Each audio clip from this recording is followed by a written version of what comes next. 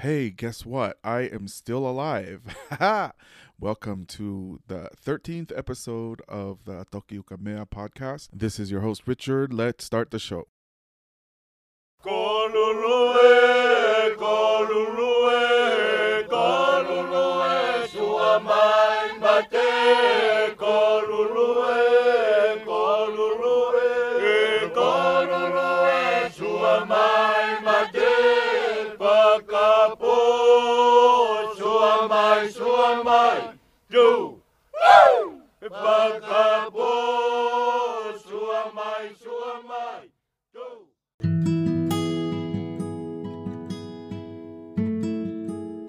Before the recap, let's just check in with everyone. How are you all doing? How are you all doing in this crazy age of coronavirus and just how fast? Let's see, I think it's been a month since the last episode. And wow, that's a long time. So I apologize for that delay, but I have some very good reasons. But it's been a month, and just to see the way that the coronavirus has spread throughout the world from then until now, and it's so crazy, and all the things that have changed and the adjustments that we have to make in our lives in order to just preserve our lives.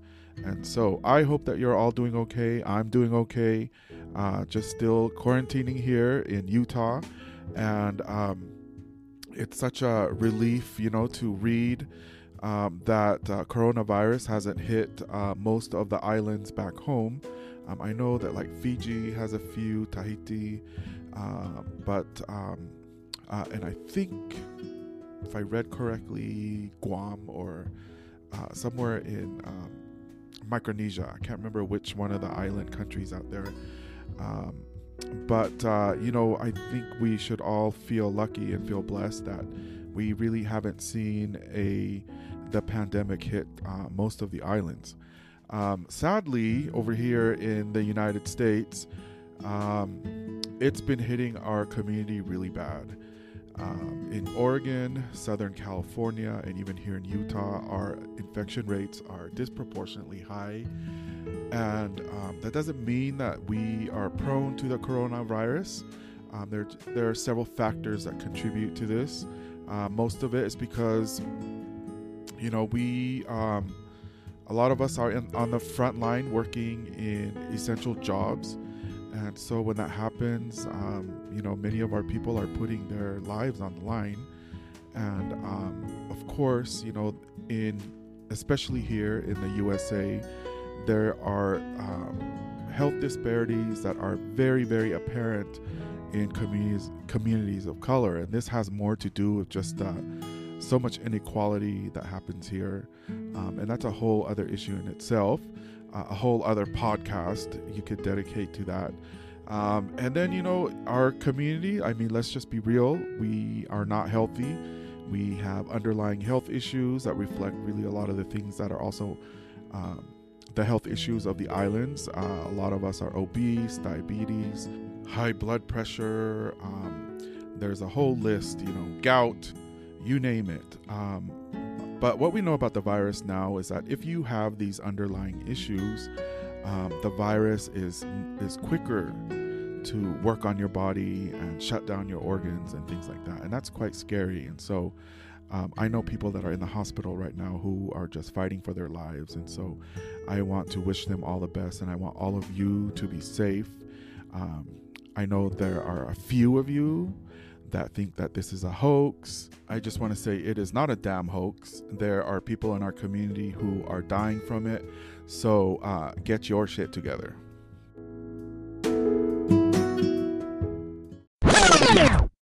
And here is your quick recap. After all the bloodshed and craziness, peace returns to Vava'u with a lot of pageantry and fanfare, parades of warriors and such walking in with their weapons and streamers, and peace is made at the kumete, or ata noa if a tu'itonga is present. And we don't really know that because Mariner doesn't document that. But Kava serving as the ceremonial mediator between both parties, where all wounds are healed, where all bitterness is released and everyone is being nice to each other, and life goes on in Vava'u.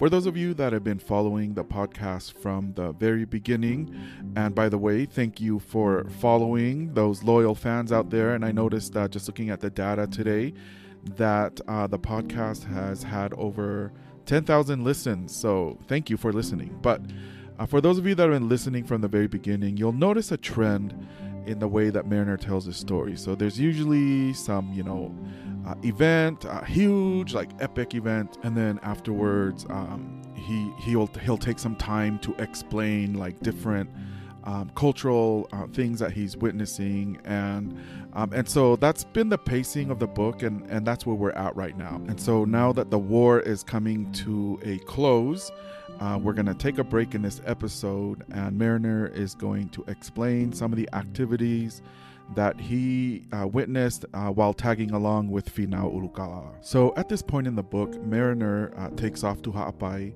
and he accompanies Finau Ulukalala's son, Moengangongo. And they also go along with the Poto'a and all of the people that was a part of Ulukalala's party that were all from Ha'apai, all returned back to Ha'apai. At this point also, if you all remember Fili Moeatu was the one who came. So if you remember a couple episodes ago, Finau Ulukalala has just taken over the Nuku'alofa fort. And so Fili Moeatu came to ally himself with Ulukalala. And so we haven't heard from him since then. And I'm not really sure if he was part of this war and fighting along Finau Ulukalala's side. If any of you know that, please let me know. But now he is back in the picture, and he is sent to Tongatapu to get some kalai birds for Finau Ulukalala.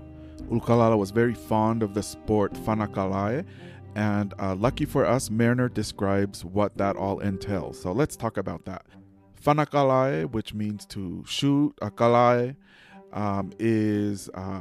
it's a sport that only the king, so in this case it's Ulukalala or noble chiefs, can participate in. Okay, so if you are lower class, if you're like a commoner like me, or like most of us, you are not allowed to participate in this sport. This is how Mariner describes it. A wicker cage was built and covered with leaves. A shooter would hide in the cage. A male bird was tied by the leg, and nearby would be a smaller cage, and attached to this cage is a female bird. They would make noises to each other which would draw the attention of other kalai birds. When they approach the area, they are shot by the participants of the game. The kalai birds have keepers, and they train and manage the kalai birds that are used to lure the others. The keepers have a lot of privilege and authority. They can demand any food items from the land if they claim it is to feed the kalai birds, even during times of extreme famine. If they see a bunch of plantains, they can tapu it by sticking a reed to the tree. So that tells the proprietor that the plantains have been claimed for the king. Here's a quote from Mariner. These keepers live well and are in general very insolent fellows, sometimes committing very great depredations under frivolous pretensions of procuring food for their birds. The sufferer sometimes makes a complaint to the king or whatever chief the keeper belongs to. And if the chief thinks the offense is really outrageous, he orders the man a severe beating, which is usually done by inflicting heavy slaps with an open hand upon his back, or striking him about the head and face with the fist. Wow, all over a bird. Okay, so, hey, if I was a commoner and my role was to be a bird keeper for the king or whatever the high-ranked noble was in that area, or chief, I'd be doing the same thing too. Gotta preserve myself, you know? So Fili Moeatu goes to Tongatapu and returns with 2 birds, and Ulukalala was so pleased with them that he asked Fili Moeatu to get 2 more. And this time he sent him with axes, beads, a looking glass, and several iron bolts and a grinding stone that was taken from the Port-au-Prince, along with several bales of that fine vava'ungatu, some fine Samoan mats, and also a buttload of kava. So if you're familiar with the geography of Tonga, the 2 niuas are on the very north, the highest northern part of Tonga, and then it's Vava'u, and then it is Ha'apai, and then Tongatapu on the south. And so Fili Moeatu on this return trip to Tongatapu to get more birds, Ulukalala accompanies him, and he goes as far as Ha'ano Ha'apai, and that's where he gets off. And he also took more people with him, and also some of his close chiefs with him. And the reason why he did that is because he wanted to give Vava'u an opportunity to rebuild, and so he wanted to lessen the burden on the Vava'u people. And so he goes to Ha'ano Ha'apai and he waits there for Fili Moeatu. So on the second trip to get the Kalai birds, a chief in Hihifo gave up his prized Kalai bird because he couldn't care for it any longer, because the civil war in Tongatapu was still going on, and it was taking up all his time. And so when Fili Moeatu returns to Ha'apai, this is one of the birds that he brings with him, and they return to Vava'u. And while Ulukalala was in Ha'apai, there were some developments happening in Vava'u at that same time. Several of the chiefs from Vava'u that fought against Ulukalala, they didn't trust him, and they didn't trust that he would truly bring peace to Vava'u, and so they took off. And those chiefs were Makapapa, Lolohea Pipiki, and then there were 3 others, and they sailed to Tongatapu and aligned themselves with Takai. And if you remember Takai, he was the one who, when Ulukalala rebuilt the Nuku'alofa fort after he destroyed it with the cannons, he was the one, and I think Takai came from Pea. Pea was another kolotau, or another fort village that was close by. Anyway, he was the one, so when Ulukalala was going back to Pangaimotu, the little island that's just off the coast of Nuku'alofa, he turned around and he saw that Takai had burnt the fort down to the ground. Okay, so these chiefs from Vava'u, they fled Vava'u and they went aligned themselves with Takai. And I'm sure Ulukalala was not happy about this. Mariner says, they took this time to leave, being apprehensive that the king might hereafter wreak his vengeance on them for fighting against him. I would say these Vava'u men were extremely smart. Good move.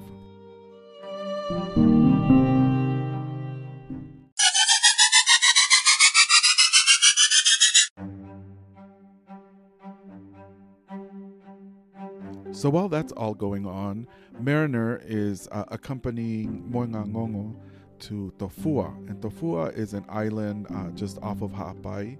It is a cone-shaped caldera. So I'm looking at pictures of it right now on Google Images, and it's it's a beautiful looking caldera. It looks like an upside down cone, but then in the middle of it is an actual crater, and apparently the volcano is still active. And just by looking at these pictures, it looks like the crater is filled with water, and it's really beautiful. This is I see hikers and people there, so apparently it's accessible. There's a really cool Tongan whananga, a myth that goes along with Tofua, and it goes like this. So Tofua at one time was a taller volcanic mountain, okay? And apparently, and this is taken from E.W. Gifford's book, Tongan Myths and Tales. This was written in the 1920s, but I remember also hearing this story when I grew up in Tonga. But basically the story goes like this. 3 deities came from Samoa, and their names were Tuvuvata, Sisi, and Whainga'a. And they conspired to steal Tofua. So they came and they tore up the high mountain by its very roots, and its place was taken by a large lake. This enraged the Tongan gods very much, and one of them, Tafakula, tried to stop the thieves. He stood on the island of Luahako and bent over so as to show his anus. It shone so brilliantly that the Samoan deities were struck with fear, thinking that the sun was rising and that their dastardly works were about to be revealed.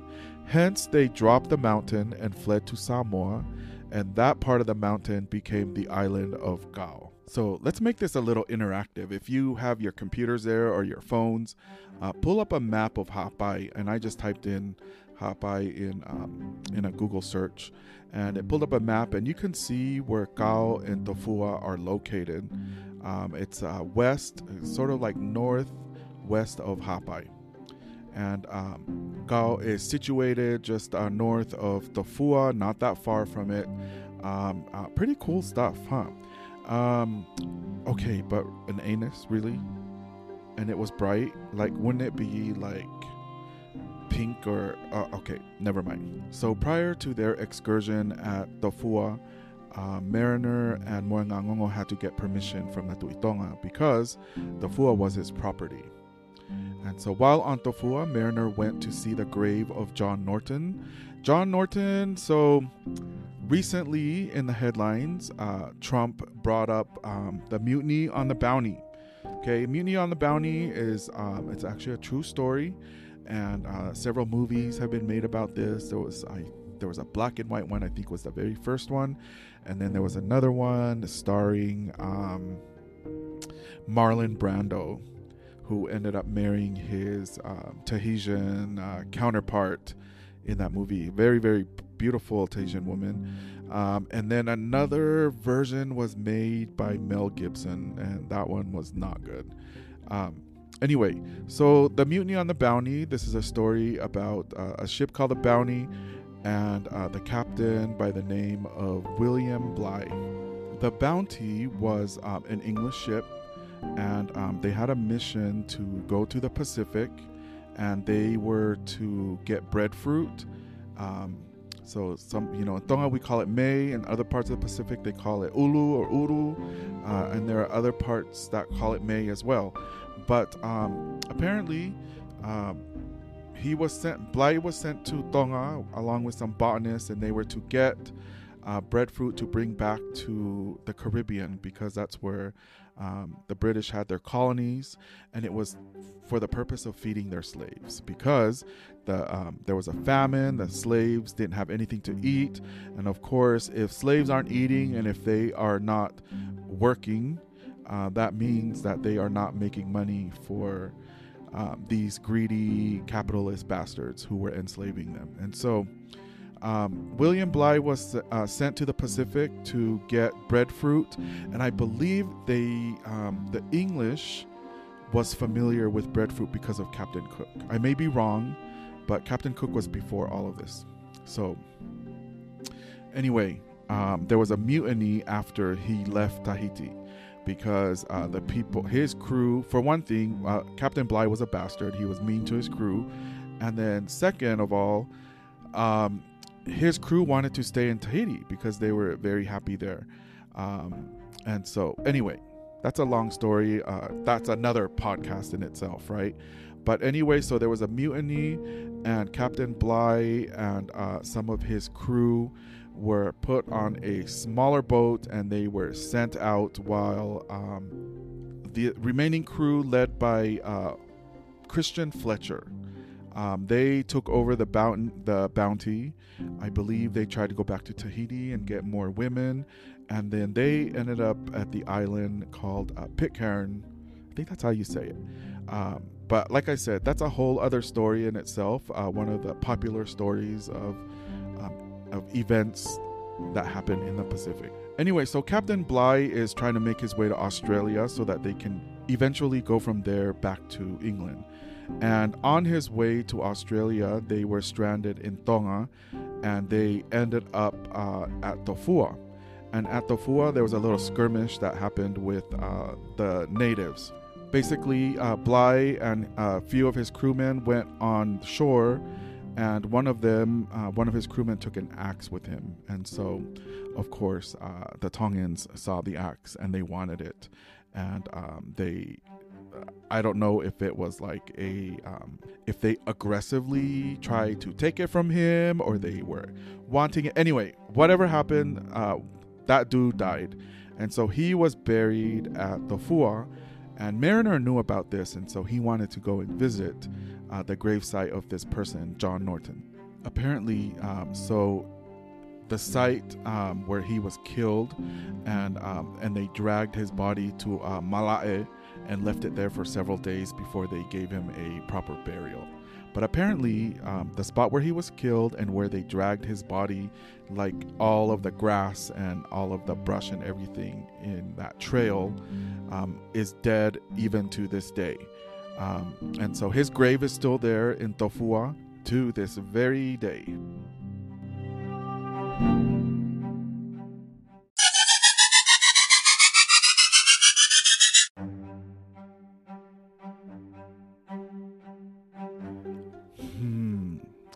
An anus in the sky. What would that even... Okay, sorry about that. So back in Ha'apai, Ulukalala is holding a kava session with Fili Moeatu and some of his other close, high-ranking chiefs. And so Mariner says one of the things that they like to do is just talk about, some of the current events.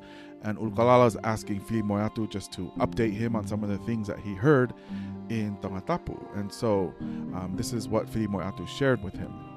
A Tongan chiefly couple by the name of Palu Matamo'unga and his wife Fatafehi left Tonga around the time of civil unrest. So this is during the time of Tuku'aho's assassination. So we're going back to even before Mariner arrived in Tonga. And so apparently this couple, they lived in Fiji for a while and then they moved to Botany Bay, Australia.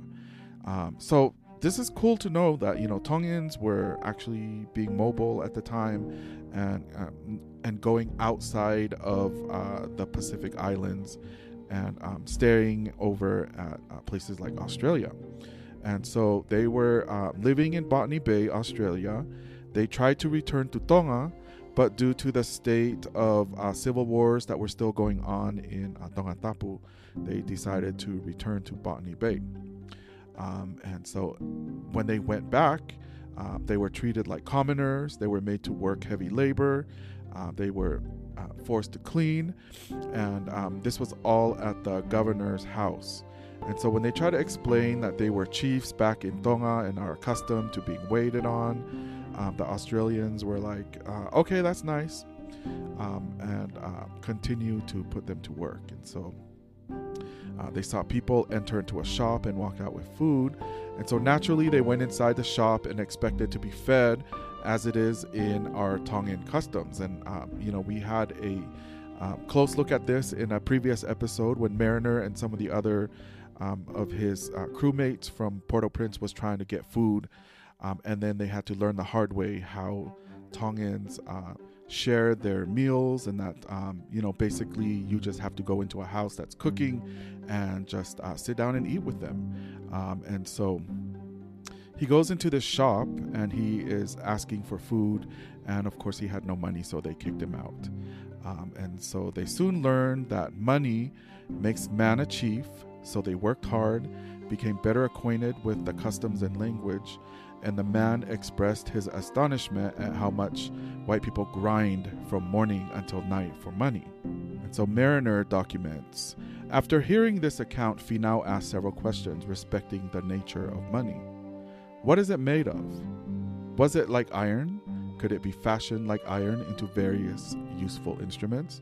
And if not, why could not people procure what they wanted in the way of barter? But where was money to be got? If it was made, then every man ought to spend his time in making money, that when he got plenty, he might be able afterwards to obtain whatever he wanted. And so this was a question that was directed towards Mariner because Ulukalala wanted to know, what is this money and how does it work? So Mariner says, in answer to the last observation, I replied that the material of which money was made was very scarce and difficult to be got, and that only chiefs and great men could procure readily a large quantity of it, and this either by being inheritors of plantations or houses which they allowed others to have, for paying them so much tribute in money every year, or by their public services, or by paying small sums of money for things when they were in plenty, and afterwards letting others have them for larger sums when they were scarce. As to the lower classes of people, they worked hard and got paid by their employers in small quantities of money as their reward of their labor. That the king was the only person that was allowed to make or coin money, and that he had put his mark upon all that he made, that it might be known to be true, that no person could readily procure the material of which it was made without paying money for it, and if contrary to the taboo of the king, he turned his material into money, he would scarcely have made as much as he had given for it. Filimoeatu says, I understand how it is. So money is less cumbersome than goods, but it is very convenient for a man to exchange away his goods for money, which at any other time he could exchange again for the same or any other goods that he might want. Whereas the goods themselves might have spoiled by keeping, particularly if provisions. But the money he supposed would not spoil, and although it was of no true value itself, yet being scarce and difficult to be got without something useful and really valuable for it. It was imagined to be of value, and if everybody considered it so, and would readily give their goods for it, he did not see but what it was of a sort of real value to all who possessed it, as long as their neighbors chose to take it in the same way. Mariner then says, I found I could not give a better explanation. I therefore told Filimoeatu that his notion of the nature of money was a just one. And after a pause of some length, Finau replied that the explanation did not satisfy him. He still thought it was a foolish thing that people should place a value on money, when they either could not or would not apply it to any useful or physical purpose. If, said he, if it were made of iron and could be converted into knives, axes, and chisels, there would be some sense in placing a value on it. But as it was, he saw none.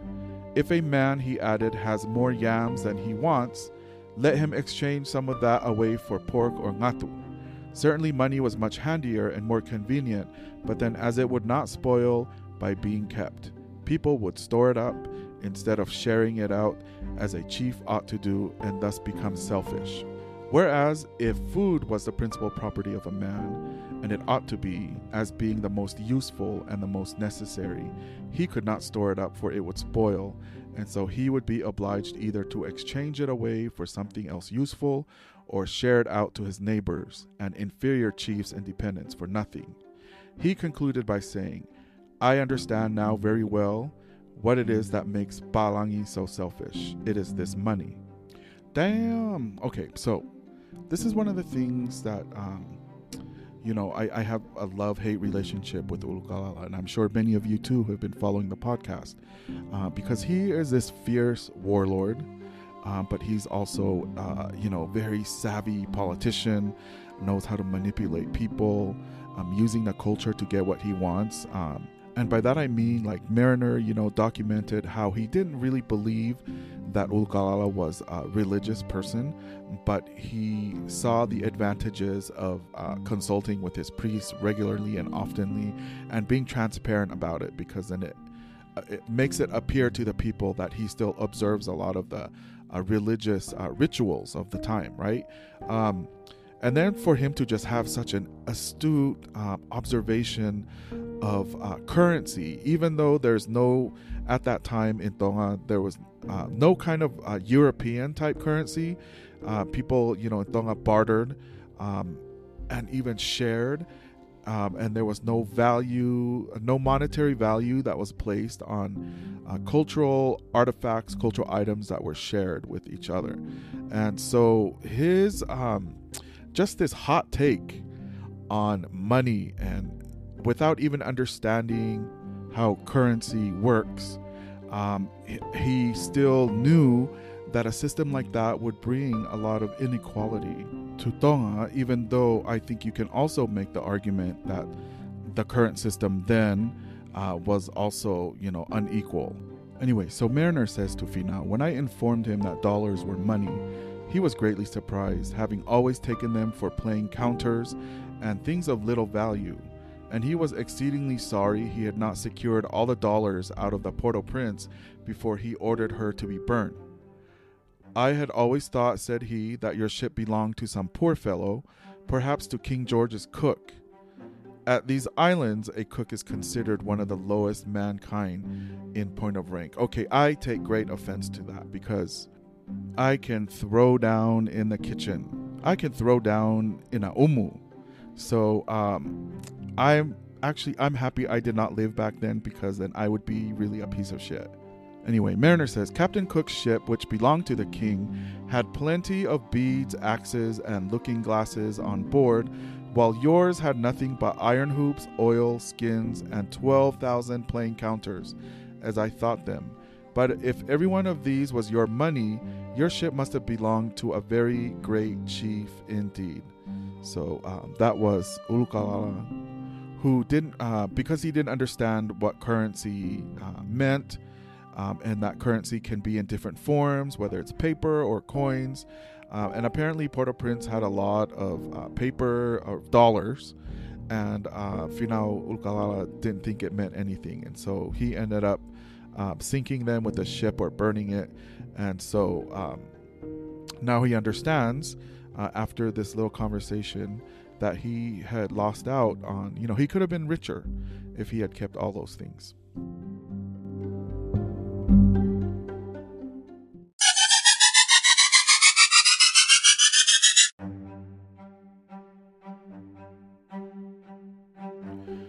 So, how did the anus shine?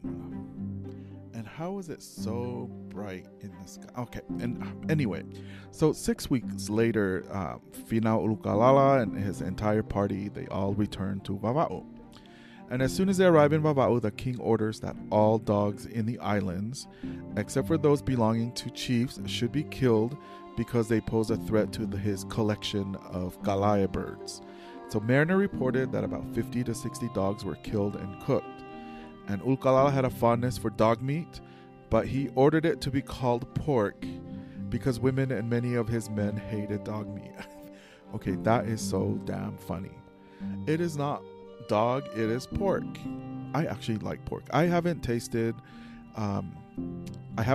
kuli, but I will tell you, when we lived in Tonga, I saw people eating kuli. I just never partook of it. And my mom, she says that whenever she was pregnant with us and my siblings, that she was craving dog. And so Mariner, he talks about how he loves dog meat, and he said the fat was excellent. He also tasted dog during the time when the Port-au-Prince was in Hawaii, and he also added that in Hawaii, male dogs were neutered and fattened up so that it is just as good and tender as a suckling pig. Very, very interesting. I don't know what to say about that one, but I am a dog lover, and so yeah, we will just move on. And so while they're in Vava'u, they decide to go and shoot birds and rats. And so Ulukalala and a small group of his men, Mariner accompanies them, and they go to the island of Nuapapu in Vava'u to shoot birds and rats. Before they do this, though, they go to this cave. Right now, if you go to Tonga today, this cave is named Mariner's Cave. But there is a story that actually goes along with this legend of the cave. And so apparently at one time, I wonder if there's anuses in this one. Okay, so apparently this is how the story goes. There was a chief of Vava'u who was just basically an asshole.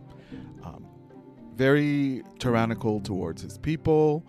His people were scared of him. So he was basically worse than Ulukalala. I mean, for all his fault, he still had people who were still very loyal to him and who still liked him. So this chief must have been a big jerk. And of course, all stories have a hero. And so there was another chief, and this chief was so determined to free the people of Vava'u from the bondage from this tyrannical king. And so he cooked up a plan where they were going to assassinate him. However, in his own group, there was a backstabbing bastard. Why is this a pattern we see in all these stories? There's always some bastard in this story who is like a cowardly piece of shit.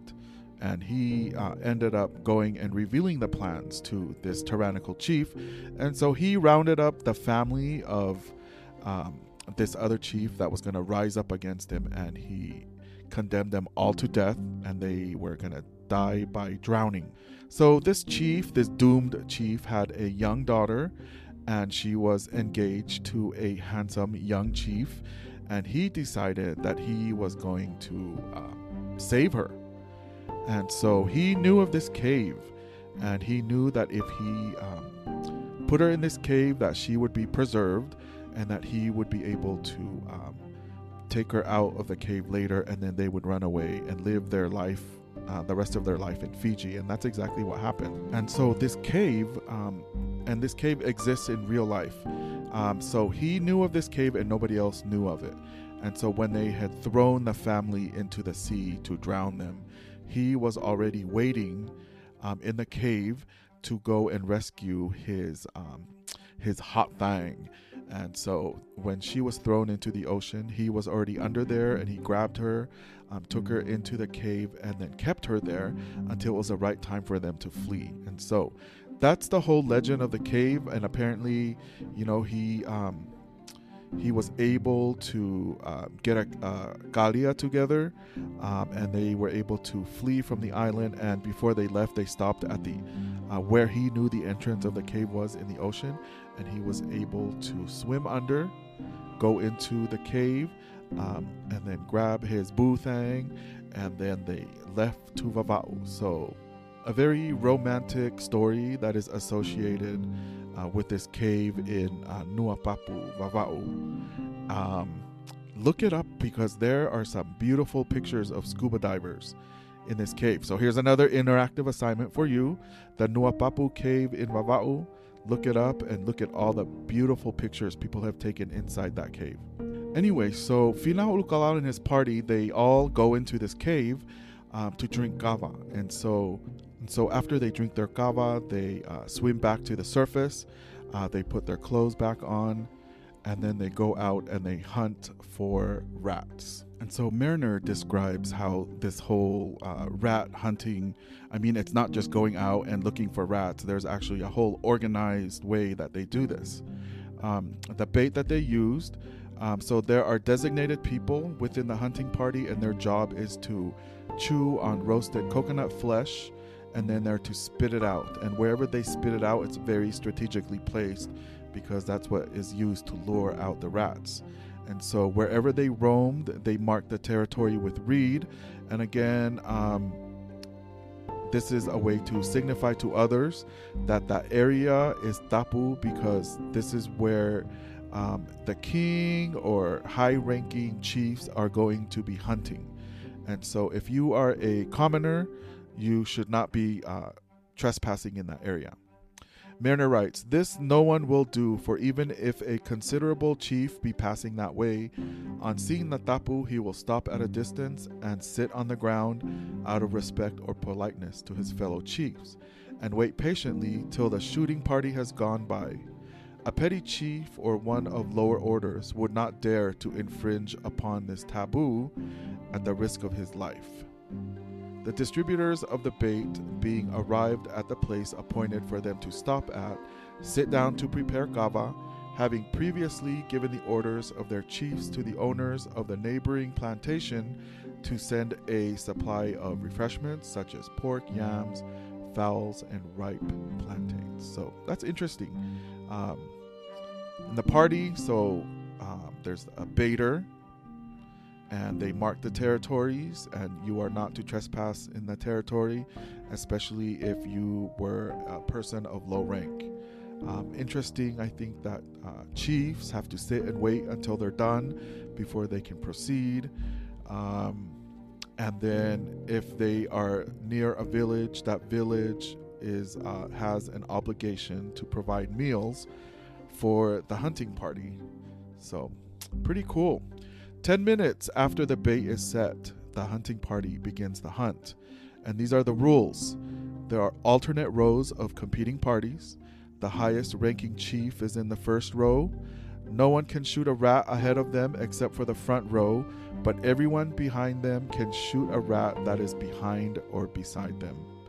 If you land a kill, you switch with your team member behind you, and so forth. And whichever team kills 10 rats first wins. And they usually go 3 to 4 rounds depending on how many rats there are. I wonder how big these rats were. Because I've seen the rats in Tonga, and I don't think they're that big. I've seen New York rats. Now those are big ass rats. So Mariner describes the arrows. The arrows used on these occasions are nearly 6 feet long, Wow. I'm 6'1", so that's almost as tall as me. The war arrows being about 3 feet. So there's a difference between the arrows that they use for rat hunting and then the arrows they use for war. War arrows are only 3 feet. Okay, so these arrows that are used for rat hunting is made of reed. I think when he's saying reed, I think he's actually referring to bamboo. Headed with ironwood. They are not feathered, and their great length is requisite, that they may go straight enough to...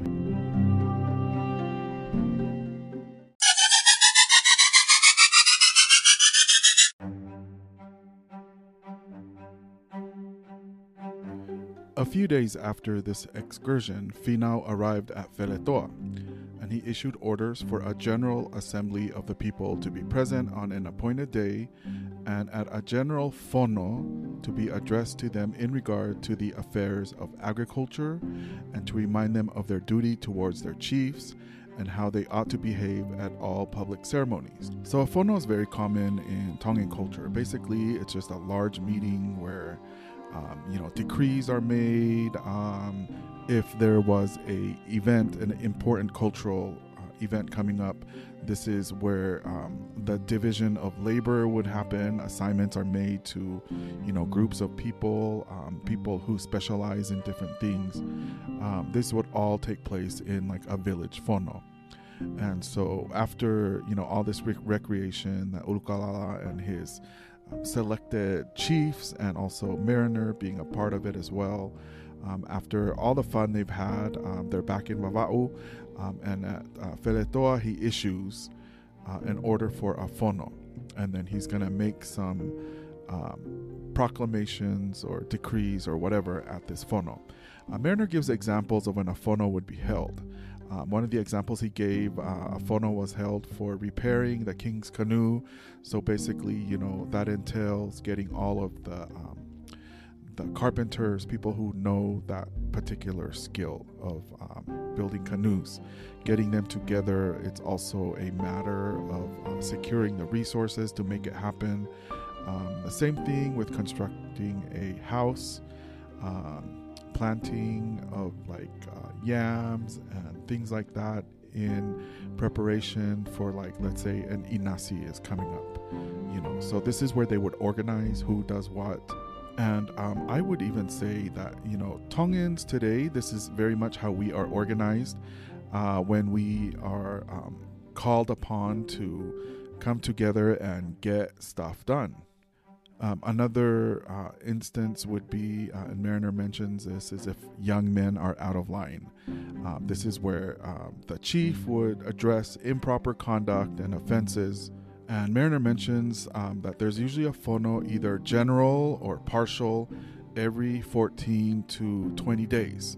Because there wasn't a written language, and so this was the best way to get information out to the public, was to have a fono usually every 2 weeks. Mariner says, it will be easily understood that addresses of this kind are absolutely and frequently necessary for the preservation of tolerable decency and good order among a people who have no knowledge or any means of graphic communication. So just basically talking about, there wasn't a written language in Tonga at the time. The speech is generally made by some old and principal mata'apulen. And this particular fono took place in the village of Makave, which is about 2 miles from Feletoa.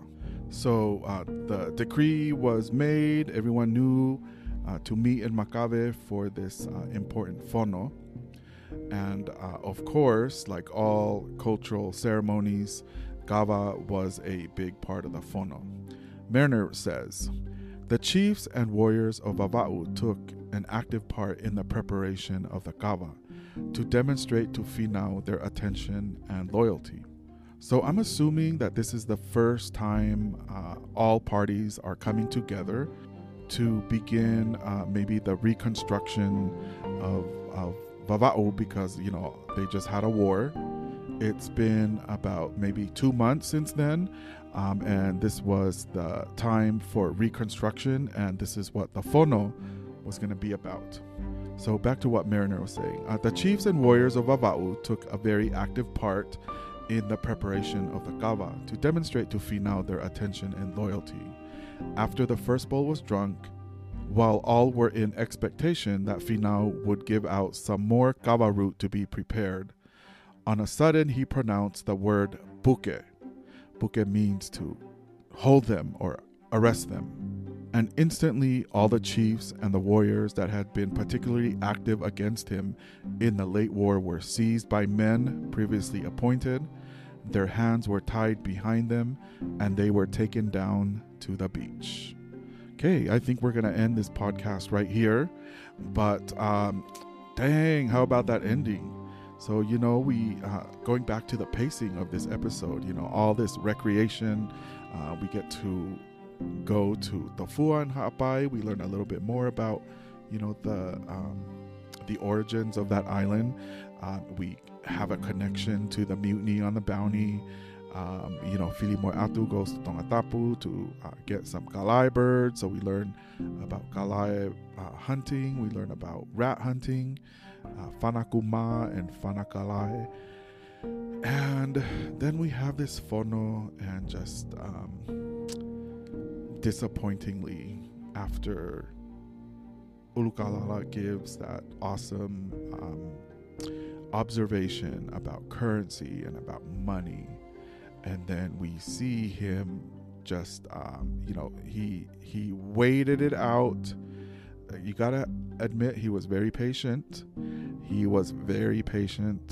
And he seizes these Vava'u warriors, and in the next episode we are going to learn what happens to them. But think of the ones who already took off. So they are very lucky, like I said before, very smart to get out of there, because Ulukalala, he's petty. He's a petty one. And we see in this episode, towards the end, that he still held on to these grudges. And now these Vava'u warriors who remained behind Vava'u, they're going to pay for it with their lives. I'm so bummed, y'all. I am so bummed. Just when he is becoming likable, then he pulls something like this. So, but hey, we got to hear about an anus in the sky. So, I mean, this episode is crazy. So, we probably have enough content to do 3 more. I'm thinking about 3 more. And I'm kind of sad that we're almost at the end of the book. So, those of you, I know there are some new people who are just joining and listening to the podcast. I highly recommend for you that are asking about books. This is taken from Mariner's account, which you can find on Amazon. But I highly recommend a book called The Tonga Book, and it's written by Paul W. Dale, because he kind of breaks it down, I think, into a more it's just more enjoyable to read his the way he kind of rewrote the story. So those are the 2 books for those of you who have been asking me, new to the podcast, who have been asking me about where am I getting this material. Check out those 2 books. Both of them are on Amazon. And then again, thank you for listening. And like I said before, maybe 3 more episodes to go, and then we are done. Thank you for everyone who's been hanging in there since the very beginning, and sorry for that break, that long break, but I really, really needed it. So those of you who I've talked about this in my podcast, but I work in education, and because of this coronavirus thing, we've had to make a lot of transitions and a lot of changes in the way we do things, and so I am spending a lot of time preparing lesson plans and things like that, to get my students to continue to learn in this new environment. So all of our students are learning from home, and so preparing lessons for a distance learning education format is just very, very different. It's a lot more preparation and a lot of things that I just have to really spend my time organizing and preparing. So Yeah, so if you're wondering what was going on, that's what was happening. School's almost out, and so I can, well, at least by the time school's out, I'll be done with the podcast. But some of you have been asking if I'm doing anything after this or if I'm doing another book. I'm not doing another book, but I have some other projects that are coming up. So I will announce that later in future episodes. So anyways, thank you all for hanging in there patiently. I hope, again, like I said before, that you are all being safe out there from this corona craziness. And again, those of you in our community who think that this is a joke, it is not a joke. There are people who are dying in our community from the coronavirus, okay? It's not a joke and it's not a hoax. And if you think it is, you are going to get a visit from the shiny, bright anus in the sky. All right, Siota Ofa, and take care, everyone.